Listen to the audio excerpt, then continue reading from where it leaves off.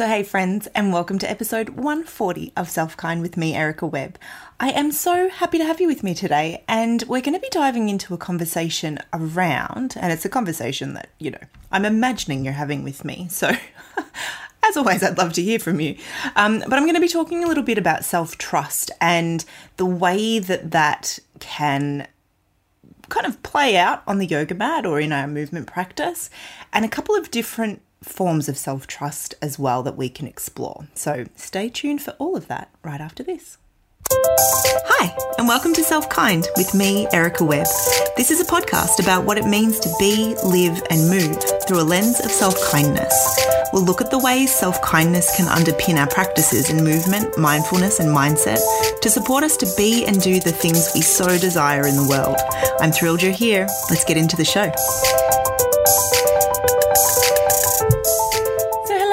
I hope you're doing really well. It is episode 140, and today as I'm sitting down to record this podcast, it's been a really back-to-back day. I try not to have days like this where I've got sort of just one thing banked up after the other, because I really appreciate space, actually. I'm coming to realize that more and more.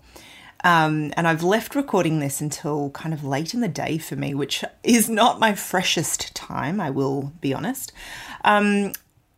But I wanted to kind of do this as like a little side note before we dive into the sort of meat of this episode.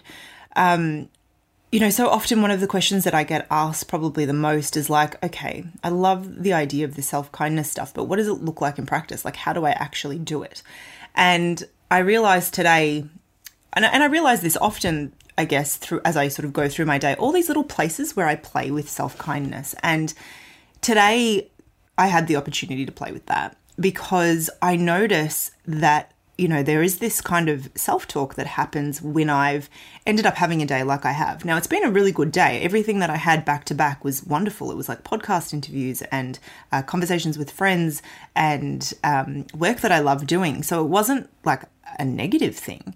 But I noticed that at the end of the day, I feel very, very worn out. I feel really far more tired than I would like to.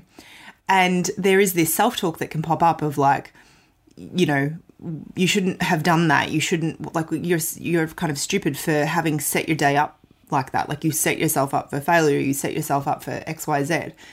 And that can happen really automatically, right? In my brain. It's kind of like where my brain wants to take me automatically.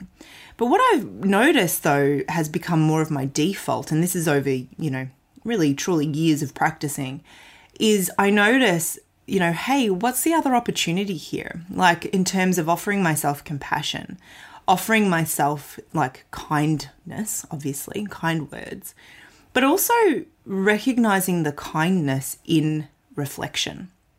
And what I mean by that is that, at the end of the day today, I can be like, wow, I don't love that sense of busyness. I don't love having quite so many things packed into one day. And having that reaffirmed for me to be like, yeah, actually, I definitely don't want to do this to myself on a regular basis, right? So it flips it to not like, why did you do that? But hey, notice how this feels. This doesn't feel how you want to feel. This doesn't actually lead to what you want. So having the self-compassion and noticing that, but then also being like, great, this is really good, useful reflection, because now I know that I can, do X, Y, Z. So for me, it's like blocking more time out of my calendar so that, it just can't be booked, for instance, because that is ultimately what I want, right? Purely because I like the way that makes me feel.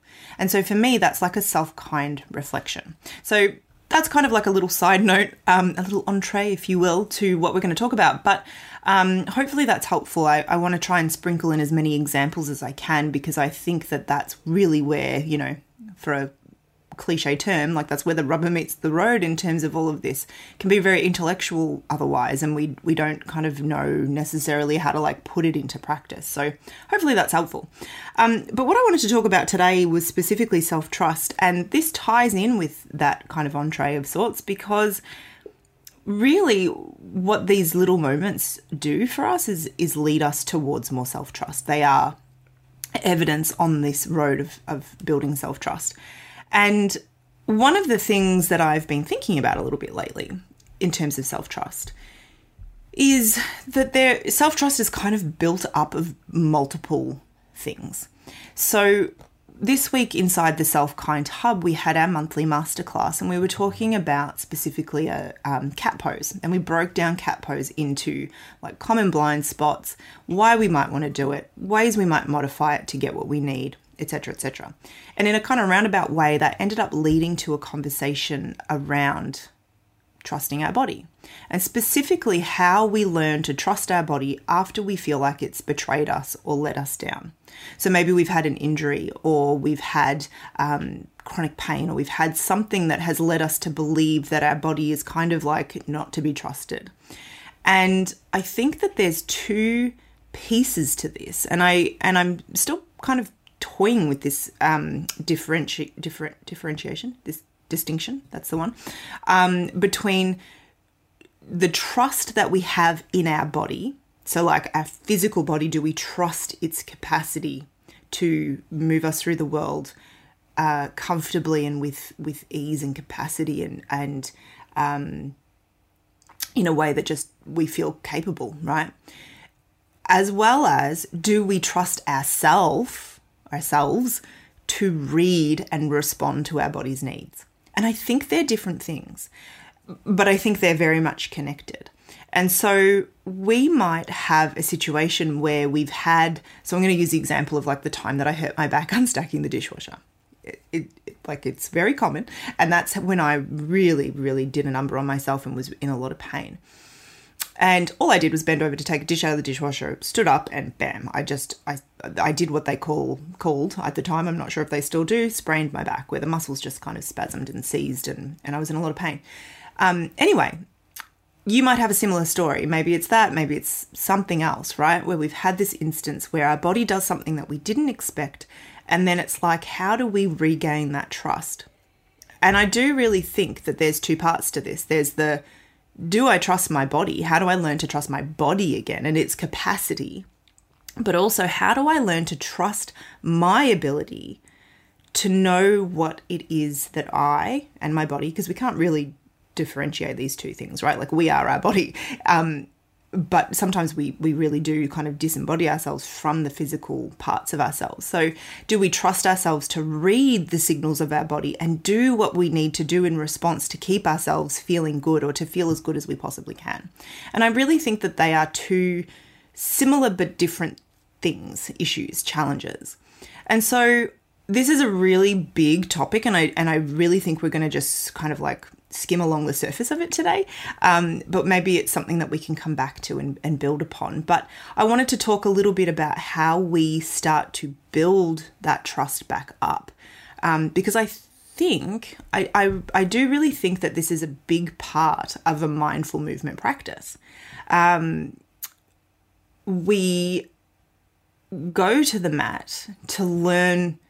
And this isn't necessarily our conscious intention, I don't think, but I think that ultimately what we do by going to the mat and moving mindfully is we learn to both trust our body again and to trust ourselves to be in relationship with our body.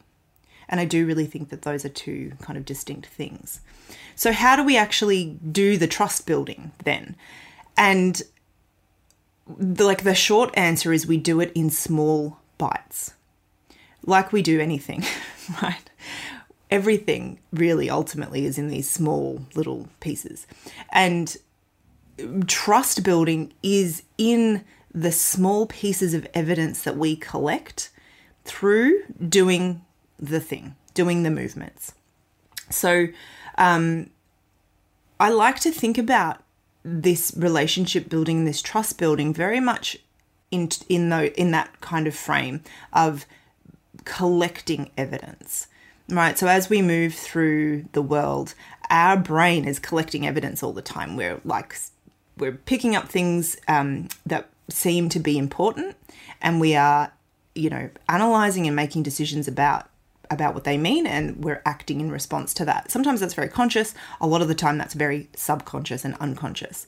And that is what is happening with movement as well. And so our brain is kind of like picking up information both about how we move through the world, as well as subconscious fears, conscious fears, memories of things that have happened in the past, like that time you tried to unstack the dishwasher and ended up flat on the floor, unable to move for a few hours.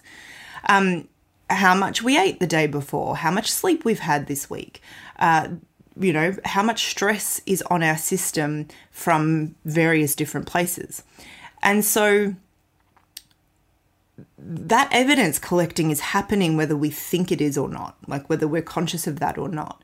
And so what we're doing through a mindful movement practice is we're starting to be more intentional about the evidence that is being collected. Some of it we can't impact, right? Like you can't suddenly, necessarily change some of those like more internal chemical kind of things that your body and brain are processing and figuring out, because we don't have access to that information. But we can start to be like, hey, brain and body, I'm going to intentionally move through this physical range with control, with attention, with intention. And our system is going to pick up, hey, yeah, she did that. She moved through that without pain, with control, with attention, with intention, and we're gathering evidence of both what our body is capable of, and we are building the trust in ourselves to say, hey, I did this thing and this was the outcome. It felt good, or I didn't, I felt confident, or whatever the case may be. And so we're collecting these tiny little pieces of evidence through movement and through actually, I don't think I've said this yet. We're collecting the pieces of evidence through movement, but then we're also collecting evidence when we just simply choose to show up for ourselves. So this self-trust and this building trust in our body, again, kind of like there's multiple ways we can come at this. So we're creating evidence through movement, right? Paying attention, being in intention, showing up to move our body as well as we can, right? Kind of like that's what the poses are, right? Like that's what the prescribed movements are. And I say prescribed very loosely because they're all invitations, but that's what those movements are intended to do, right? To move us through a range of movement that provides evidence to our body and our brain of what we're capable of. But then also we're providing evidence simply by choosing to show up. That is where we're also building self-trust in creating the space to be able to notice and become aware of what we're feeling, and then to do something, and then again notice, how does my body respond? How do I feel? And hey, I showed up for this thing. I showed up to do this 1 minute, 5 minutes, 30 minutes, 60 minutes of movement practice as an act of kindness towards myself. And I am doing that as an act of kindness, but it's also providing a piece of evidence in the grand puzzle that is my life, that points in the direction of self-trust. And so we can kind of think of this self-trust mission, for want of a better word. I told you I was a little tired coming in at late in the day.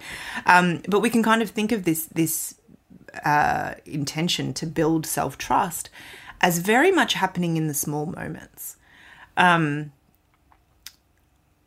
We can lose trust very quickly, right? Like in that moment of unstacking the dishwasher, I trusted my body the moment before. I did not trust my body the moment after. I lost that trust very rapidly. And I think that this can happen in lots of different ways. The example that you're using in your mind might be similar or kind of different, but maybe it was a slow erosion of trust where you just started to kind of be like, I'm losing the ability to do X, Y, Z, and it kind of felt like a slower erosion. Or maybe it felt very immediate, getting sick or having some sort of injury that happened very immediately. But I think the process of building trust happens in the small moments, and they are cumulative. And they happen in the quiet moments. You know, there's no fanfare, I don't think, in the process of building trust. We have to be our own. We have to be our own fanfare. We have to be our own cheerleaders in this process. But I do really like that way of thinking about it, as being like evidence collectors. We are collecting evidence, and when we choose to intervene with kindness in that, you know, potentially automatically negative response that our brain wants to impose, we're collecting another piece of evidence of our ability to be self-kind, of our ability to be responsive, and of our ability to show up for ourselves. And then through the movement itself, we are proving what we have the capacity to do, right? So there's these two ways of kind of coming at this idea of self-trust, and they are different. So there was a little pause there. You probably didn't notice it, but I did. I had to go and answer the door.